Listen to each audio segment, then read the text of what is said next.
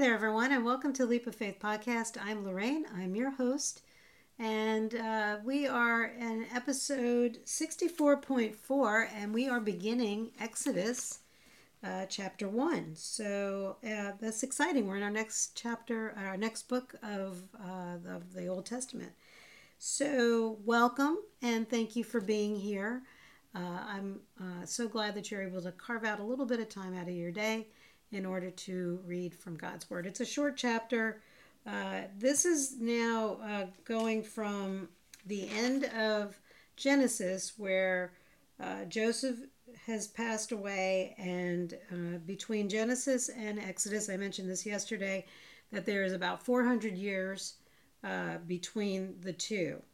And so the first chapter is telling us about how the Israelites become stronger and stronger, and they continue to grow and get bigger. And the Egyptians are watching all this happen. And of course, we're getting a new king. There's a new Pharaoh who has no idea of anything that happened with Joseph and his family and how Joseph got along with that Pharaoh. There's no record of that. There's no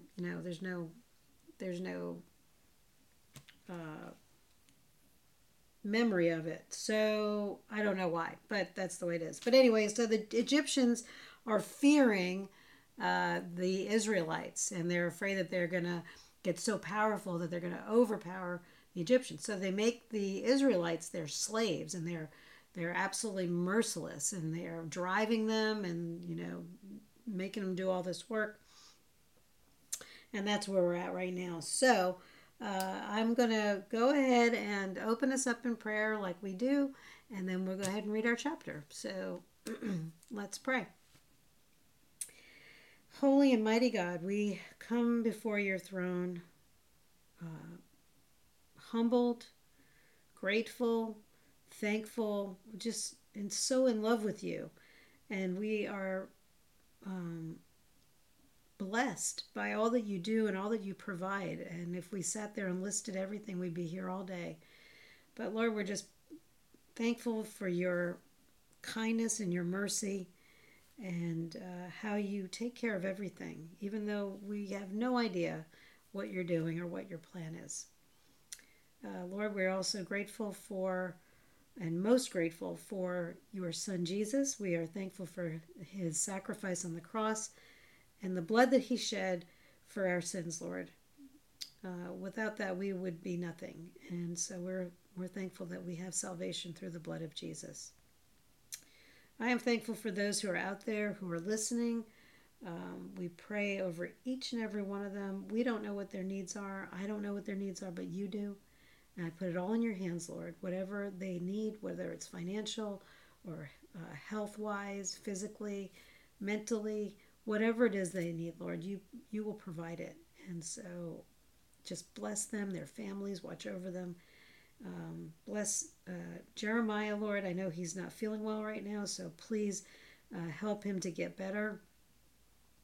And for so many others that I don't have the privilege to explain those things out loud over this podcast, but you know what my heart is, and you know what those issues are, and who those people that need prayer. So Lord, just bless them, watch over them, heal them, take care of them. We invite you into this time in your word. We ask you to clear our minds and our hearts, slay our flesh, Lord. Just help us to just focus on you and your word so that we can better get to know you.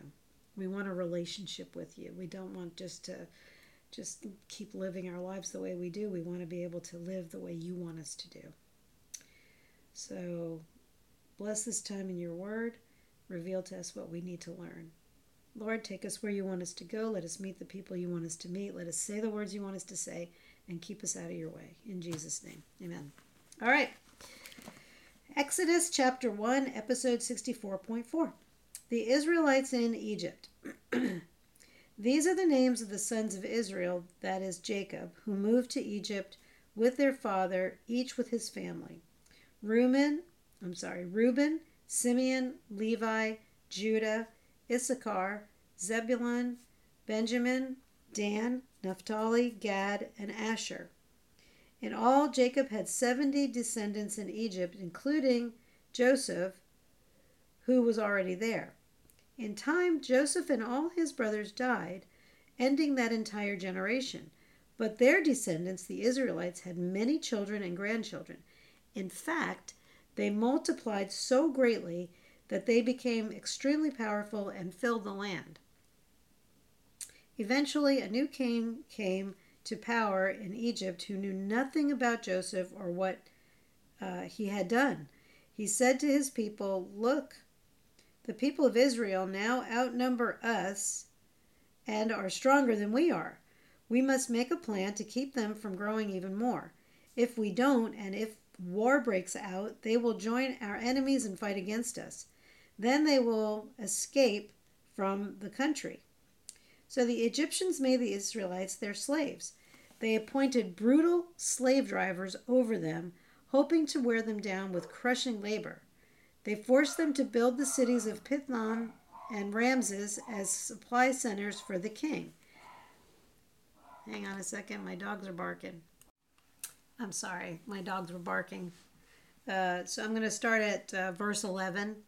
So the Egyptians made the Israelites their slaves. They appointed brutal slave drivers over them, hoping to wear them down with crushing labor. They forced them to build the cities of Pithom and Ramses as supply centers for the king. But the more the Egyptians oppressed them, the more the Israelites multiplied and spread, and the more alarmed the Egyptians became. So the Egyptians worked the people of Israel without mercy. They made their lives bitter, forcing them to mix mortar and make bricks and do all the work in the fields. They were ruthless in all their demands. Then Pharaoh, the king of Egypt, gave his order to the Hebrew midwives, Shiphrah and Puah. "When you help the Hebrew women as they give birth, watch as they deliver. If the baby is a boy, kill him. If it is a girl, let her live." But because the midwives feared God, they refused to obey the king's orders. They allowed the boys to live too. So the king of Egypt called for the midwives. "Why have you done this?" he demanded. "Why have you allowed the boys to live?" "The Hebrew women are not like the Egyptian women," the midwives replied. "They are more vigorous and have their babies so quickly that we cannot get there in time." So God was good to the midwives, and the Israelites continued to multiply, growing more and more powerful. And because the midwives feared God, he gave them families of their own. Then Pharaoh gave this order to all his people: "Throw every newborn Hebrew boy into the Nile River, but you may let the girls live." Okay, so I only highlighted about 5 or 6 different things. I started out with, these are the names of the sons of Israel, that is Jacob. And I highlighted all the names: Reuben, Simeon, Levi, Judah, Issachar, Zebulun, Benjamin, Dan, Naphtali, Gad, and Asher, and including Joseph. Then down in 8, well, I guess I should have highlighted 6. In time, Joseph and all his brothers died, ending that entire generation. Eventually, a new king came to power in Egypt who knew nothing about Joseph or what he had done. He said to his people, "Look, the people of Israel now outnumber us and are stronger than we are." So the Egyptians made the Israelites their slaves. They appointed brutal slave drivers over them, hoping to wear them down with crushing labor. They forced them to build the cities of Pithom and Ramses. Then down in 13, the Egyptians worked the people of Israel without mercy, and they were ruthless in all their demands. Then Pharaoh, the king of Egypt, gave this order to the Hebrew midwives: "If a baby is born is a boy, kill him." But because the midwives fear God, they refused to obey the king's orders. They allowed the boys to live too. So they were being obedient to God. And then, of course, Pharaoh gets mad at him. "Why did you do that?" And they are telling him that the women are so, hardy, that they have their babies so quickly that they don't have time to get to the babies to kill them. So God was happy, and he was good to the midwives for being obedient. And the Israelites continued to multiply, growing more and more powerful. And because the midwives feared God, he gave them families of their own. And then, of course, at the end of this, verse 22, Pharaoh gives the order to throw all the newborn babies, boys, Hebrew boys, into the Nile River. So this, again, is more history. You can probably, everybody knows this story. I mean, and it's history. It's real. So, this is the beginning of the Exodus. It's the beginning of how God is going to get them out of Egypt, is what it sounds like to me. So it goes back to that verse where we read in, 50.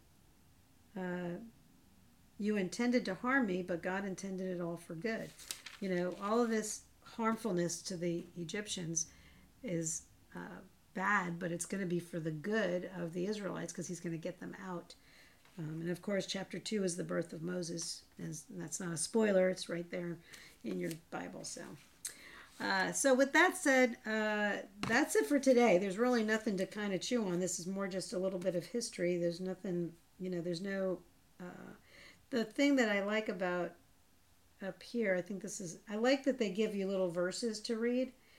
So at the top of this page, God heard Israel's groaning and he remembered his covenant promise to Abraham, Isaac, and Jacob.